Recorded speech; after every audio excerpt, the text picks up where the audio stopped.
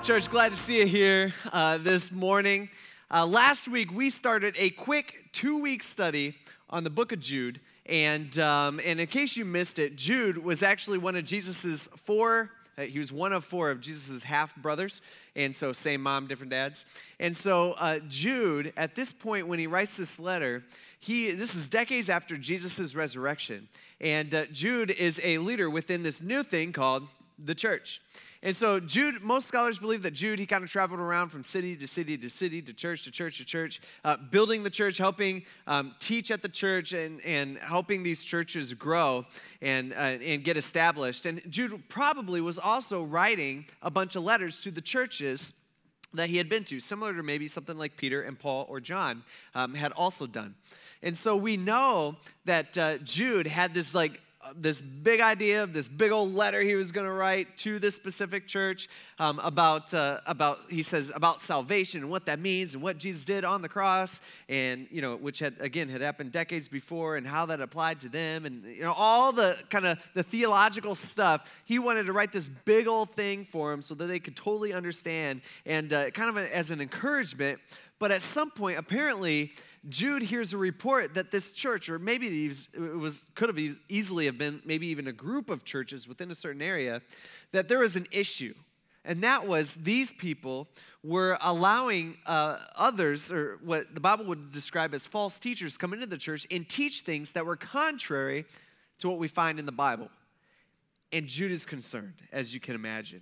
And really, specifically, what these people are teaching is that you can do whatever you want. You can do whatever makes you feel good, whatever makes you happy, specifically around sex. Do whatever you want with whoever you want. It doesn't really matter. God's going to forgive you anyway.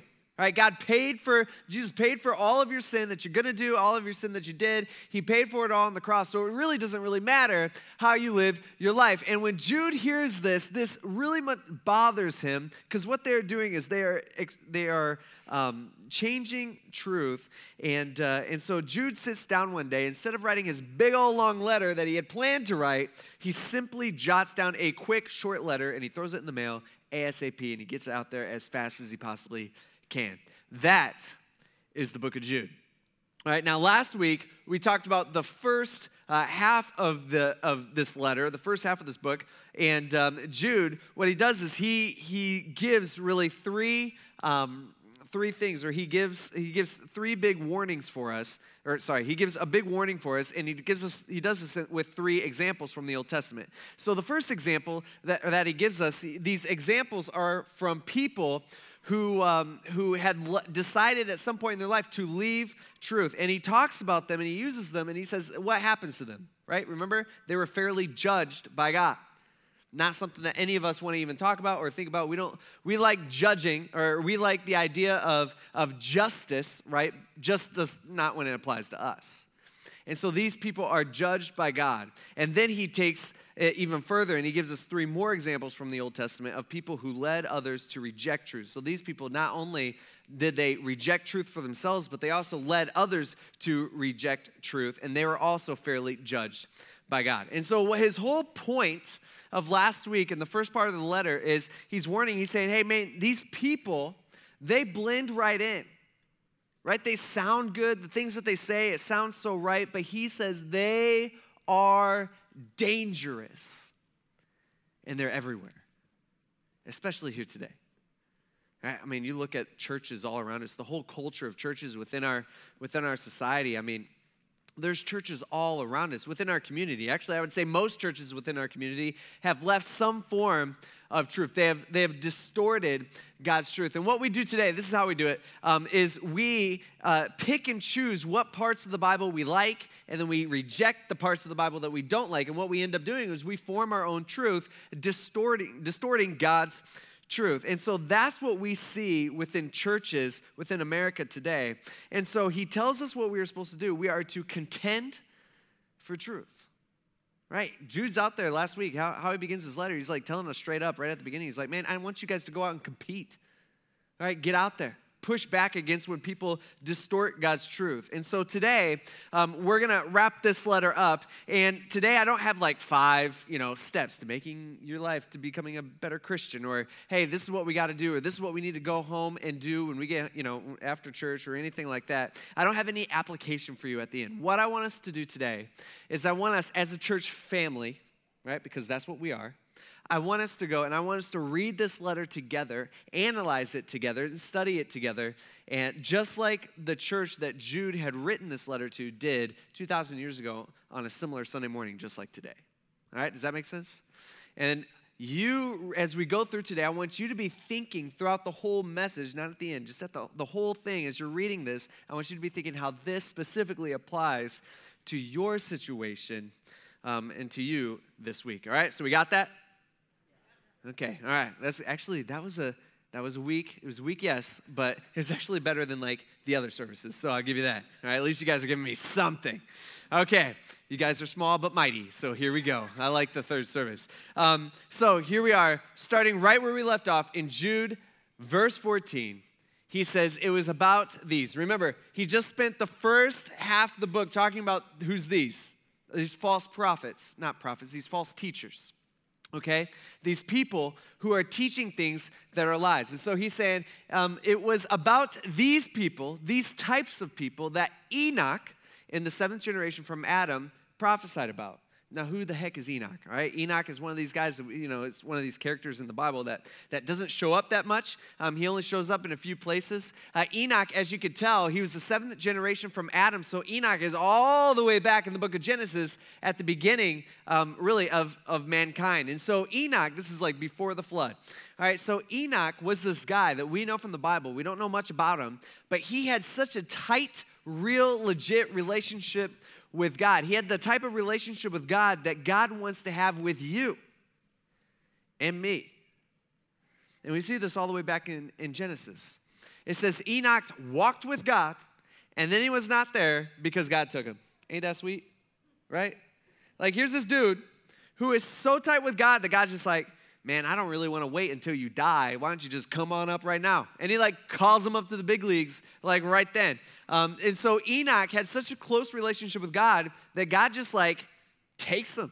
Right? We see it, the author of Hebrews, he talks about Enoch as well. This author in the New Testament, he points back at Enoch as an example, and he says, by faith, Enoch was taken away. And so he did not get to experience death, which is awesome. It says he was not to be found. And they like look for him. They're like, man, where's Enoch at? I don't know. I just saw him like last week, but he's not there anymore. I don't know what's going on. But the people knew he was not found because God just took him. And so here's this guy. So the author of Hebrews is using Enoch as an example. And here Jude is also using Enoch as an example. And he's specifically using something that Enoch said. He says, back to Jude, he says, this is what Enoch said as he told us what was going to happen in the future. He says, look, the Lord comes with tens of thousands of his holy ones. Talking about an event that hasn't happened yet when Jesus comes back, and he comes back with his angels. He says, he comes back to execute judgment on all. Now, if you have your Bibles with you, and I hope you do, all right, you should take a pen, and you should just circle that word all. Okay, can you do that? All right, don't be afraid to write in your Bible. It's okay. All right, I give you permission. All right, just circle this word all. In the ancient Greek language, all right, the word all here, it means everybody. Okay? It means all. All means all. We're good with that? All right, it means everybody. That means every single person in this room, God is going to come and execute judgment on us. Does that freak you out a little bit? Meaning that every single person in this room, we are going to have to give an account for the way that we lived our life. You realize that? You realize that you will stand before God and he will judge the way that you live? Right? Like that should be kind of a humbling thing.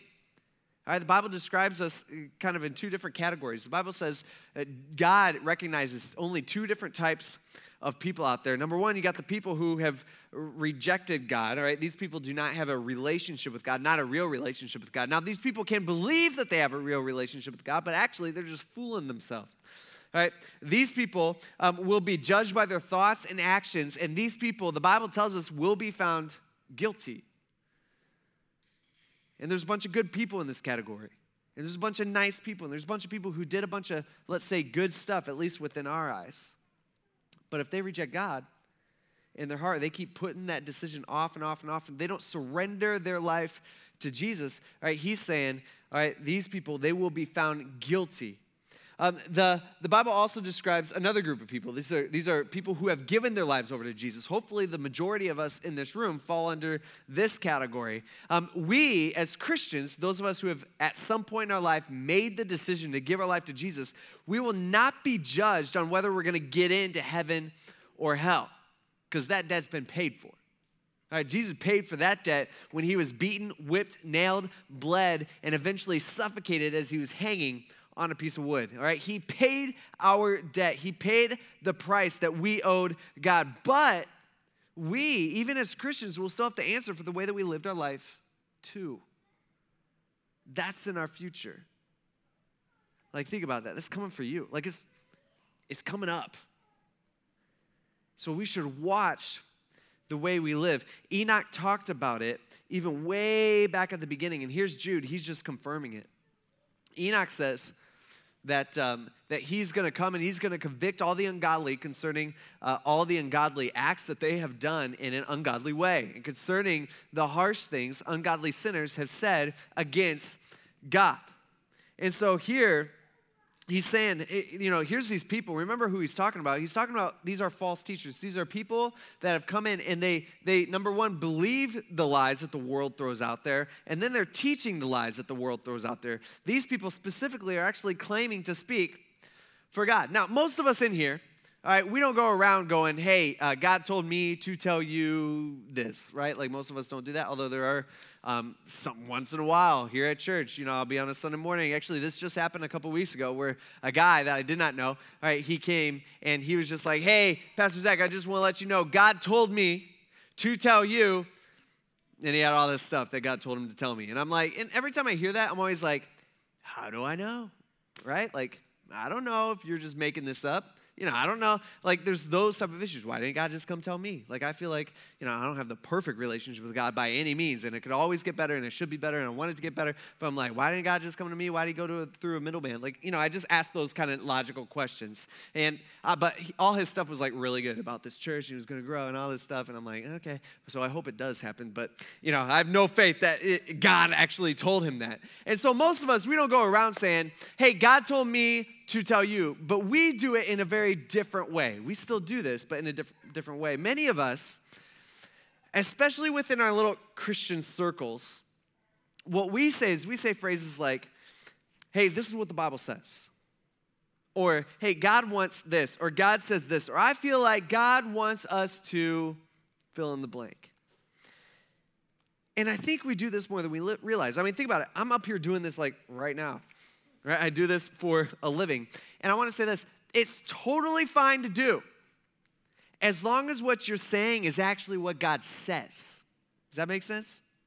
It's totally fine to do that as long as what you're saying is in reality what God says. And if you're wrong, you're actually doing the exact thing that Jude is calling so dangerous. See, Jude's saying you got to be extremely careful when speaking for God. Like, don't take that lightly. Don't just throw things out there. See, there's many people out there all around us who may even believe what they say, but just because they believe that they're right or believe, in what they say, that doesn't make it true. There's a bunch of people out there who are liars. Not that they mean to lie, but they're spreading things that aren't true, and it's almost like the enemy is using them as a mouthpiece. That's why we should always be fact-checking what anybody says. When people are saying, I think God wants us to do this, or I think the right thing is to do this, we should be fact-checking that with God's words. We should be checking with God. Hey, okay, you think God wants me to do this? All right, that sounds good. Let me go see what God says about that. Let me see if you're right. We should be fact-checking it. All right, it doesn't matter who it is. All right, it doesn't matter if it's your awesome, cool, funny, fun pastor, okay? You should fact-check him, All All right, it doesn't matter if it's that guy on YouTube or that church, maybe it's your church-going friend, or maybe it's that Mormon who comes up, that kid, the Mormon kid who comes up to the door and he's got his name tag on and you try to hide and act like nobody's home when he's, trying to talk to you. You know what I'm talking about? We've all been there before. All right, you should be fact-checking what these people, including myself, say about God, and you fact-check it with God's words. In fact, we know from the New Testament, one time, Paul, he goes and visits this city called Berea, and when Paul's there, he's telling them about Jesus, and there's a bunch of Jewish people there, and so they have the Old Testament down, and they've been waiting for the Savior, this Messiah that the Old Testament says God's gonna send, and they had never heard of Jesus yet. So Paul is explaining all this stuff to him, and that is Jesus. Hey, the person you've been waiting for, it's actually Jesus. He came, he died, and he paid for everything that we've ever done wrong, and all this stuff. And you know what the Bereans are doing? They get out their Old Testament Bibles, right? And they're going, hey, hold up, Paul. Let me check on that. Let me see. Does it actually? Oh, man, it's there. All right. Okay, Paul, I'm listening. And then Paul's like, yeah, and remember when the Old Testament says this, that the Savior's going to come in this way? They're like, hold up, Paul. All right, let me check. Oh, man, okay, he's right, guys. He's right. We can listen to him. They fact-check Paul on everything. Everything that Paul says, they compare with the Bible. And you know what Paul does? He's not like annoyed about it, being like, dude, this is getting old. All right, can you just trust me on this? No, Paul commends them for it. He's like, hey, this is what all Christians should be doing. All Christians should be able to compare what they hear about God and compare it to what God actually says about himself. We should be doing that today. That's why we got the Bible up on the screen, so we can see where the things that I'm trying to say, we can see where this is all coming from. And so Jude says, in the next verse, he says, these people who are spreading lies, which is so easy to do. He says, these people are discontented grumblers. They're living according to their desires. Their mouths utter arrogant words. They're flattering people for their own advantage. Hey, look at that list real quick. Does that sound familiar? Just throwing that out there. Like, let's think about it. Have you ever gone to work on a Monday morning and been a discontented grumbler? That ever happen? All right?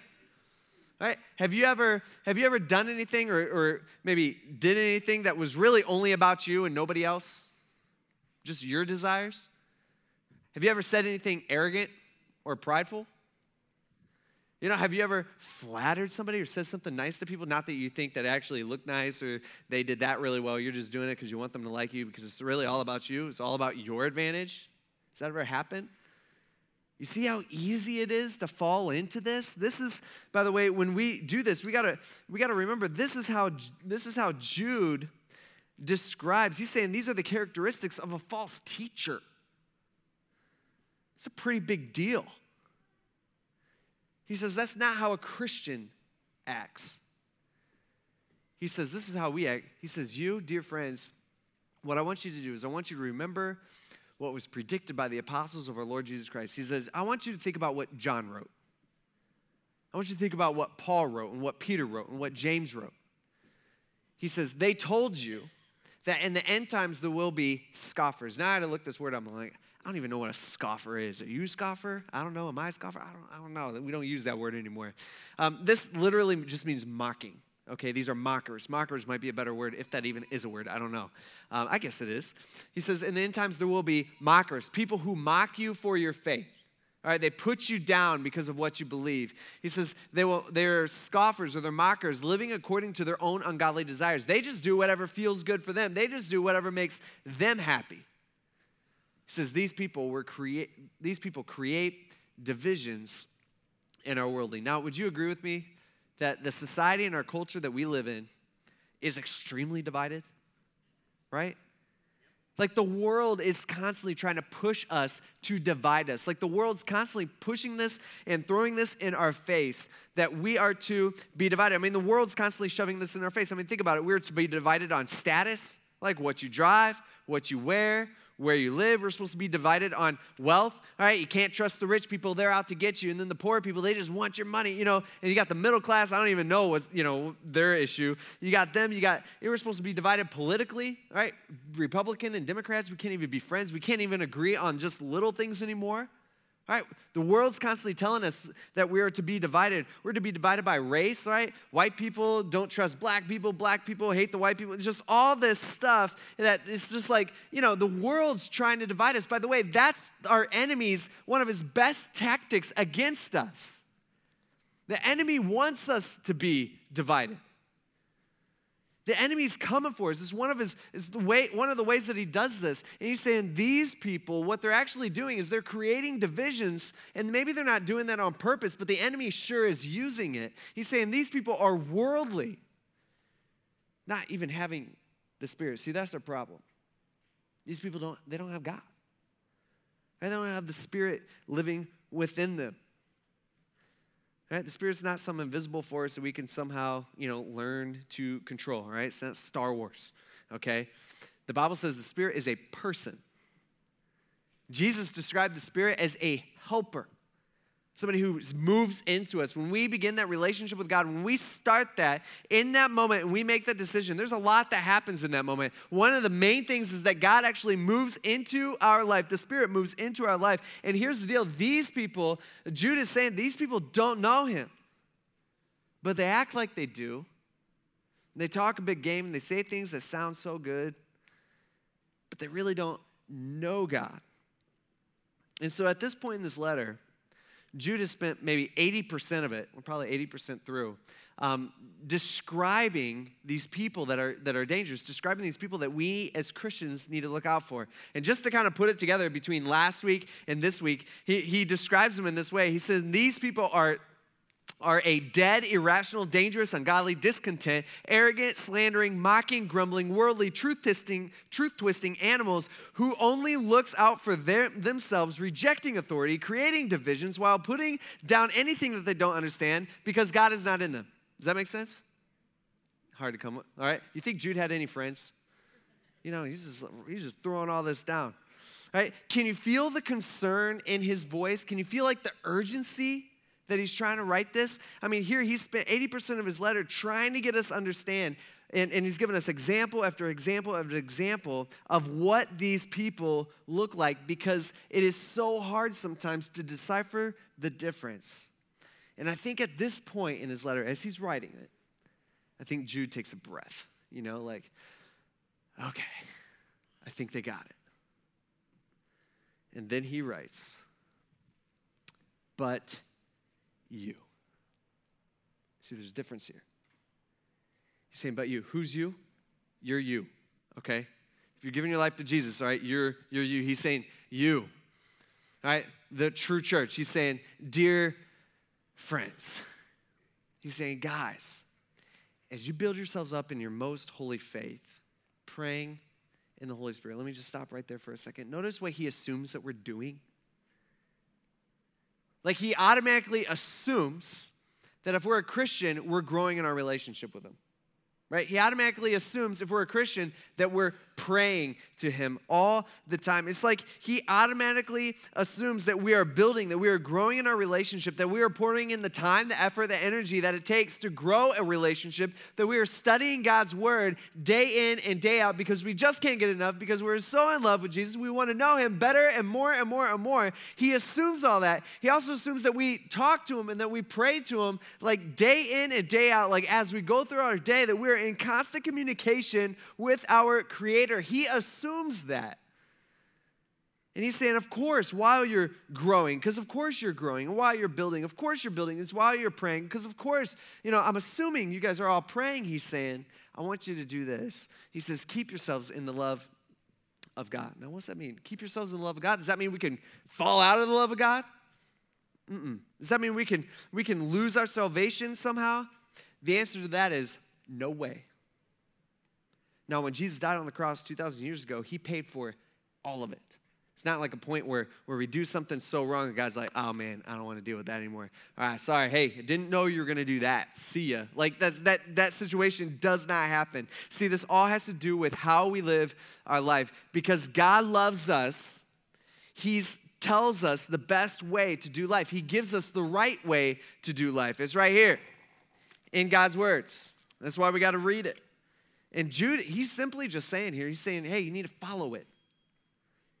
He's saying you need to keep yourselves in God's love. That, by the way, God's love is not something that we earn. It's something that he voluntarily puts on us. It's the love that we find in his words. See, his words is not just a bunch of do's and don'ts of all this stuff that we got to do to somehow impress God. It's not supposed to be restricting, like, oh man, if I'm going to follow God's word, I can't have any fun, like that type of thing. It's not like that, all right? No, God's words are freeing. The Bible describes us as we are slaves to sin. We are controlled, all right, by our sin nature that we all have within us. And what God does is he's using his words to set us free, to cut the chains and let us go free. That's what he's saying. So he's saying, keep yourselves in the love of God. Follow his words. He's saying, be free, people. And then he says, waiting expectantly for the mercy of our Lord Jesus Christ for eternal life. He's saying, hey, while we're doing that, we need to be waiting for what's to come. Now, I don't know about you, but waiting is not my favorite thing in the world, okay?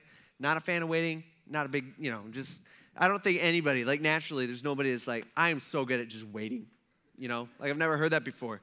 Okay, we all, none of us like to wait. Like, we don't like to wait when we have our phones and it's like taking too long to load. You're just like, man, this is taking forever, or Wi-Fi or whatever. We hate waiting in the line, at the drive-thru. Over the last 230 days, one of the worst stretch of the year is I'm waiting for football to come back, okay, which was finally broken on Friday night when I went to the first high school football game, Tiffin versus my Fremont Ross Little Giants, and Tiffin whooped them, all right? I was texting Coach Lutz, who comes here during the game. He was in second service, and I always text him during the game, knowing that he's obviously not going to get the text. But I'm just like, man, you're supposed to be a Christian. Show mercy. He's like, no, another touchdown. I'm like, dude, come on, man. That type of thing. But we hate waiting. Luckily, I don't have to wait anymore. Football is back. All right? You know what the worst day of waiting of the year is? Thanksgiving. You know what I'm talking about? You wake up in the morning, you smell I don't do any of the cooking, so maybe the people who do the cooking, it's like the worst day of the year for something else. I don't know. But I wake up and I can smell the turkey, and I'm just like, that smells so good. But you got to wait till lunch, hours. It's terrible, and usually it's like a late lunch because there's all kinds of things going on with that. And so that's the worst. Have you noticed something that we only wait for good things? None of us are have trouble waiting for the annoying things of life.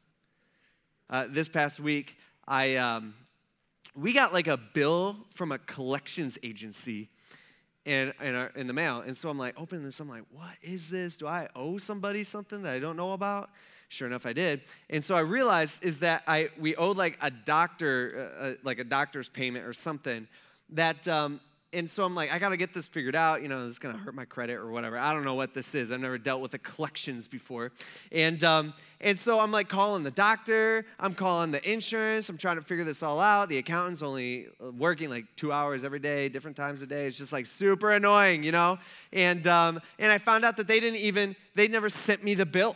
They just sent it to collections. Hey, you'd be nice, next time you should just send me the bill. And they're like, oh yeah, we messed up on that. And just, so I'm take off my fees and all this stuff. I'm trying to figure it all done. There's nobody, I've never heard anybody say, you know what I can't wait to do? I can't wait to call the insurance company. I just love talking to them. Nobody says that. Man, I just love their music as I hold and hold and hold. Nobody says that. We only wait we only have trouble waiting for the good things. Nobody's I can't wait till I break my arm again. That'll be so fun. I can't wait till I pay taxes. There's just things that nobody says. We only have trouble waiting for the good things. And Jude is saying, he's like, guys, as he's wrapping up, he's saying, guys, you have the best thing ever coming up. He's like, do you realize that? You have the best thing ever coming up in your life. Jesus is coming back. And then after that, there's this new kingdom coming. It's going to be awesome. It's going to be a place of no sadness, no pain, no guilt, no shame. Our bodies ain't going to break down. That'll be nice. All right, we're going to be perfect. And what he tells us, he's saying, hey, you need to wait expectantly for that. Something that's worth waiting for. He's saying, that's coming. He's saying he's coming back soon. And think about it. He wrote that 2,000 years ago. How much closer are we to that day today? But as we wait, we're not supposed to just be standing around, twiddling our thumbs, going, oh, I'm just waiting, that type of thing. No way, right? God has given us work to do. We are to do whatever we possibly can to reach as many people as we possibly can for Jesus because the time is short. There's urgency to it. And so Jude tells us that next. He says, while we wait, we need to have mercy on those who waver. Now, let me explain what he's about to do in this next verse. All right, he is going to break down the people that we as Christians are to help. He breaks them down into 3 different categories, okay? So 3 different types of people. And the first one, he says, you need to have mercy on those who waver. All right, these people, those who waver, these are people who are Christians, but have been influenced by the teaching of these false teachers and by the lies of the world that's constantly surrounding us, that they are wavering on their faith, meaning their faith is quite frankly, it's just weak. They started buying into the worldly thinking. They started buying into the lies.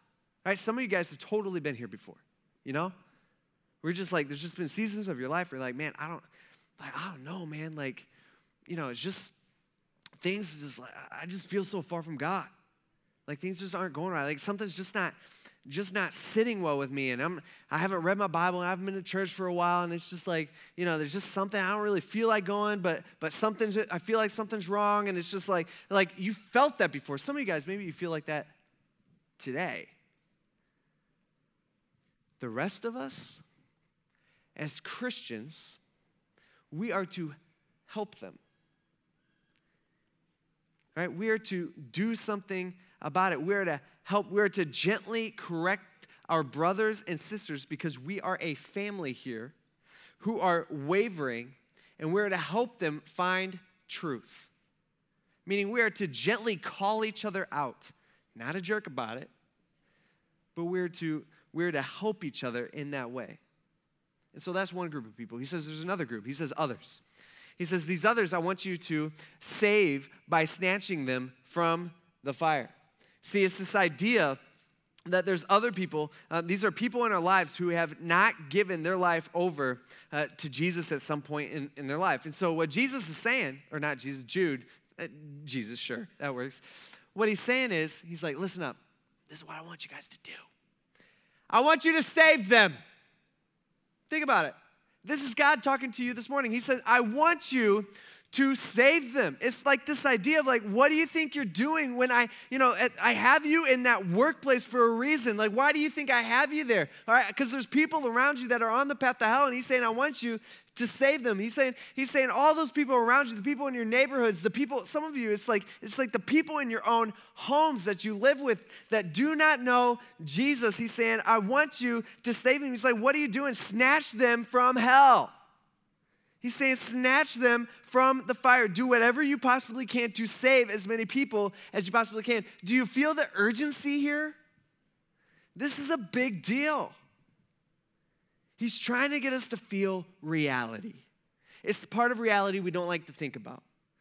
He's saying our family, our friends, our coworkers, the lady walking down the sidewalk, that dude who just cut you off in traffic, all right, that guy at the drive-thru, the waitress at the restaurant, all these people are either going to heaven or to hell. There's no middle ground. The Bible, by the way, doesn't say that if they're a good person, they get to go to heaven. All right, so we go throughout life, and I think some of us, we interact with people, and we're like, well, they're just a really good person. I can't imagine God, throwing them into hell. And so we just think, like, it's all good. I don't have to do anything. That's not how you get to heaven.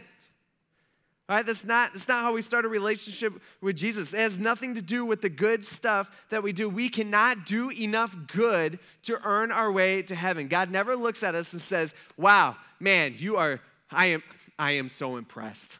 Come on up, okay? That doesn't, it's not reality. The Bible says the only way someone makes it to heaven is if they surrender their life to Jesus and they choose to follow him. Something that a lot of people, most people in our lives have not done yet. And we are to make a difference in their life. The Bible says if they don't, the Bible's super clear. This isn't me. Don't get mad at me, okay? The Bible says they go to hell. Jesus said that multiple times. That should bother you. If it doesn't bother you, man, you got a problem. See, Jude's saying you do whatever you got to do short of sin to win them. you serve, you beg them, you plead with them over and over and over again. You don't stop, you won't stop. That's the attitude of a Christian when it comes to reaching people. And what's interesting is I was thinking about this week, Jude was actually one of these people once. All right, when Jesus was doing his earthly ministry, and obviously Jude was his brother, Jude did not buy into the whole Jesus thing. He wasn't about it. In fact, what Jude did is he mocked Jesus for thinking that he was God, and he resisted Jesus for thinking that he was God. In fact, one time we know that Jude, along with a couple of his other brothers and Mary, okay, Mary was not perfect. She had issues. All right, this is one example. They go, and Jesus is teaching in some house. He's like doing his thing. And they go not to like listen to his teaching or like sit under Jesus or, anything like that, or even just say hi to Jesus. No, they go to collect Jesus. All right, like a problem child. They go and they're like, hey guys, excuse me, let me break this up. Hey, Jesus, he's not feeling well right now and he didn't take his meds today, like that type of thing. And so Jesus, you come here, time to take a nap. Come on, let's go. Like that's what they go to do. Like Mary even does this along with Jude. See, Jude thought Jesus was crazy. See, in reality, Jude didn't realize at the time that he was actually on the path to hell because he was rejecting God as his Savior. And you know what changed him? It was the resurrection. That's what did it. Jude probably watched his brother die on that cross, and then later that weekend was talking to him. Right? That'll change your mind quick. And that's what was going on here. That's what changed Jude. Jesus snatched Jude from the fire, just like we should do for our family and our friends and the people that we care about. Jude gives us a third group, right? He says others. He says, I want you to have mercy on, but with fear, hating even the garments defiled by the flesh. This is like the idea that these people are so close to hell in the sense that their clothes already smell like smoke, all right? These people have already made up their minds on Jesus. They refuse to follow Jesus. They're living the way that they want. These people are chasing temporary comfort, which we all fall into the trap of chasing, and temporary happiness. And in the end, they're going to get exactly what they wanted their entire life. They're going to get eternity without God. And so Jude, notice he doesn't say to hate them. He doesn't say to look down on them. He doesn't say, man, these people are just such idiots. Like God created them and now they're reject. Like he doesn't say any of that. What his idea is like is like this whole situation is so sad. And so have mercy on those people, but with fear.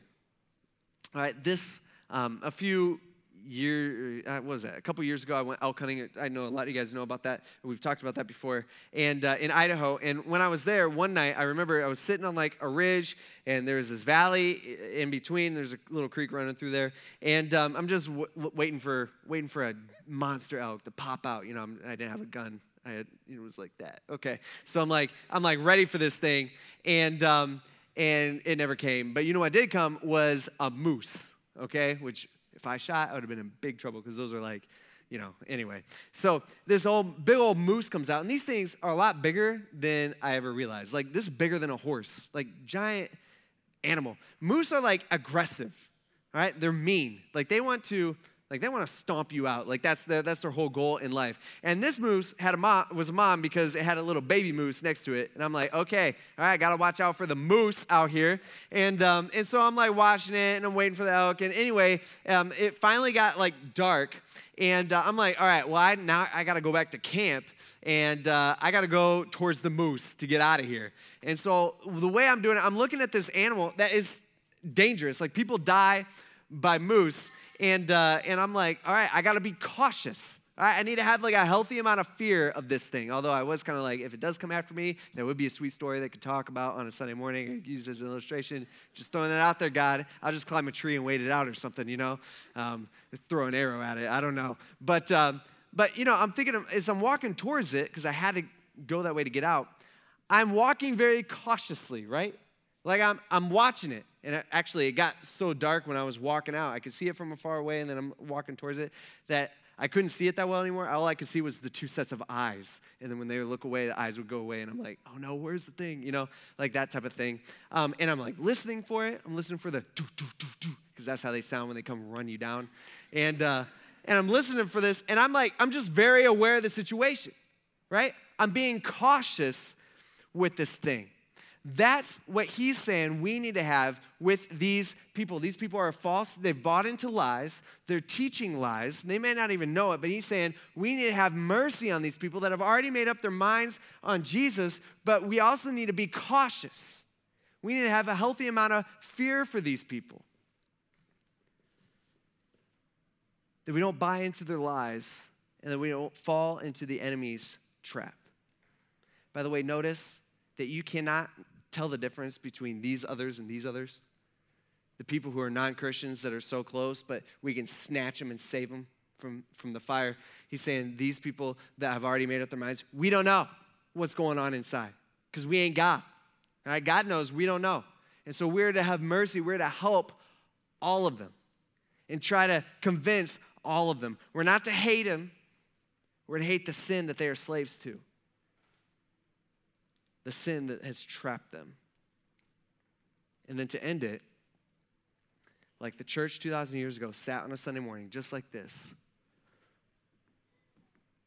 They're looking around the room, right? They're like, okay, who's he talking about here?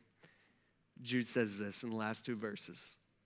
He says, now to him who is able to protect you from the stumbling, that he's talking about Jesus here, and to make you stand in the presence of his glory without blemish and with great joy. He's wrapping up, he's saying, hey, look to the future.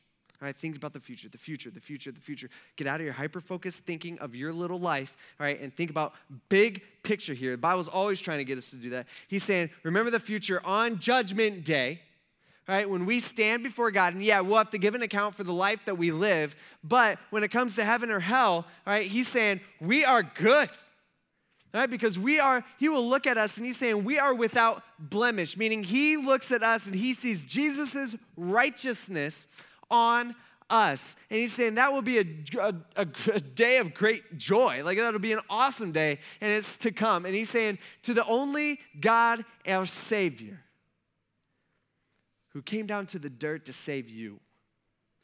Through Jesus Christ our Lord, he says, be glory, majesty, power, and authority before all time, now and forever. Amen. That's the book of Jude. Let's pray.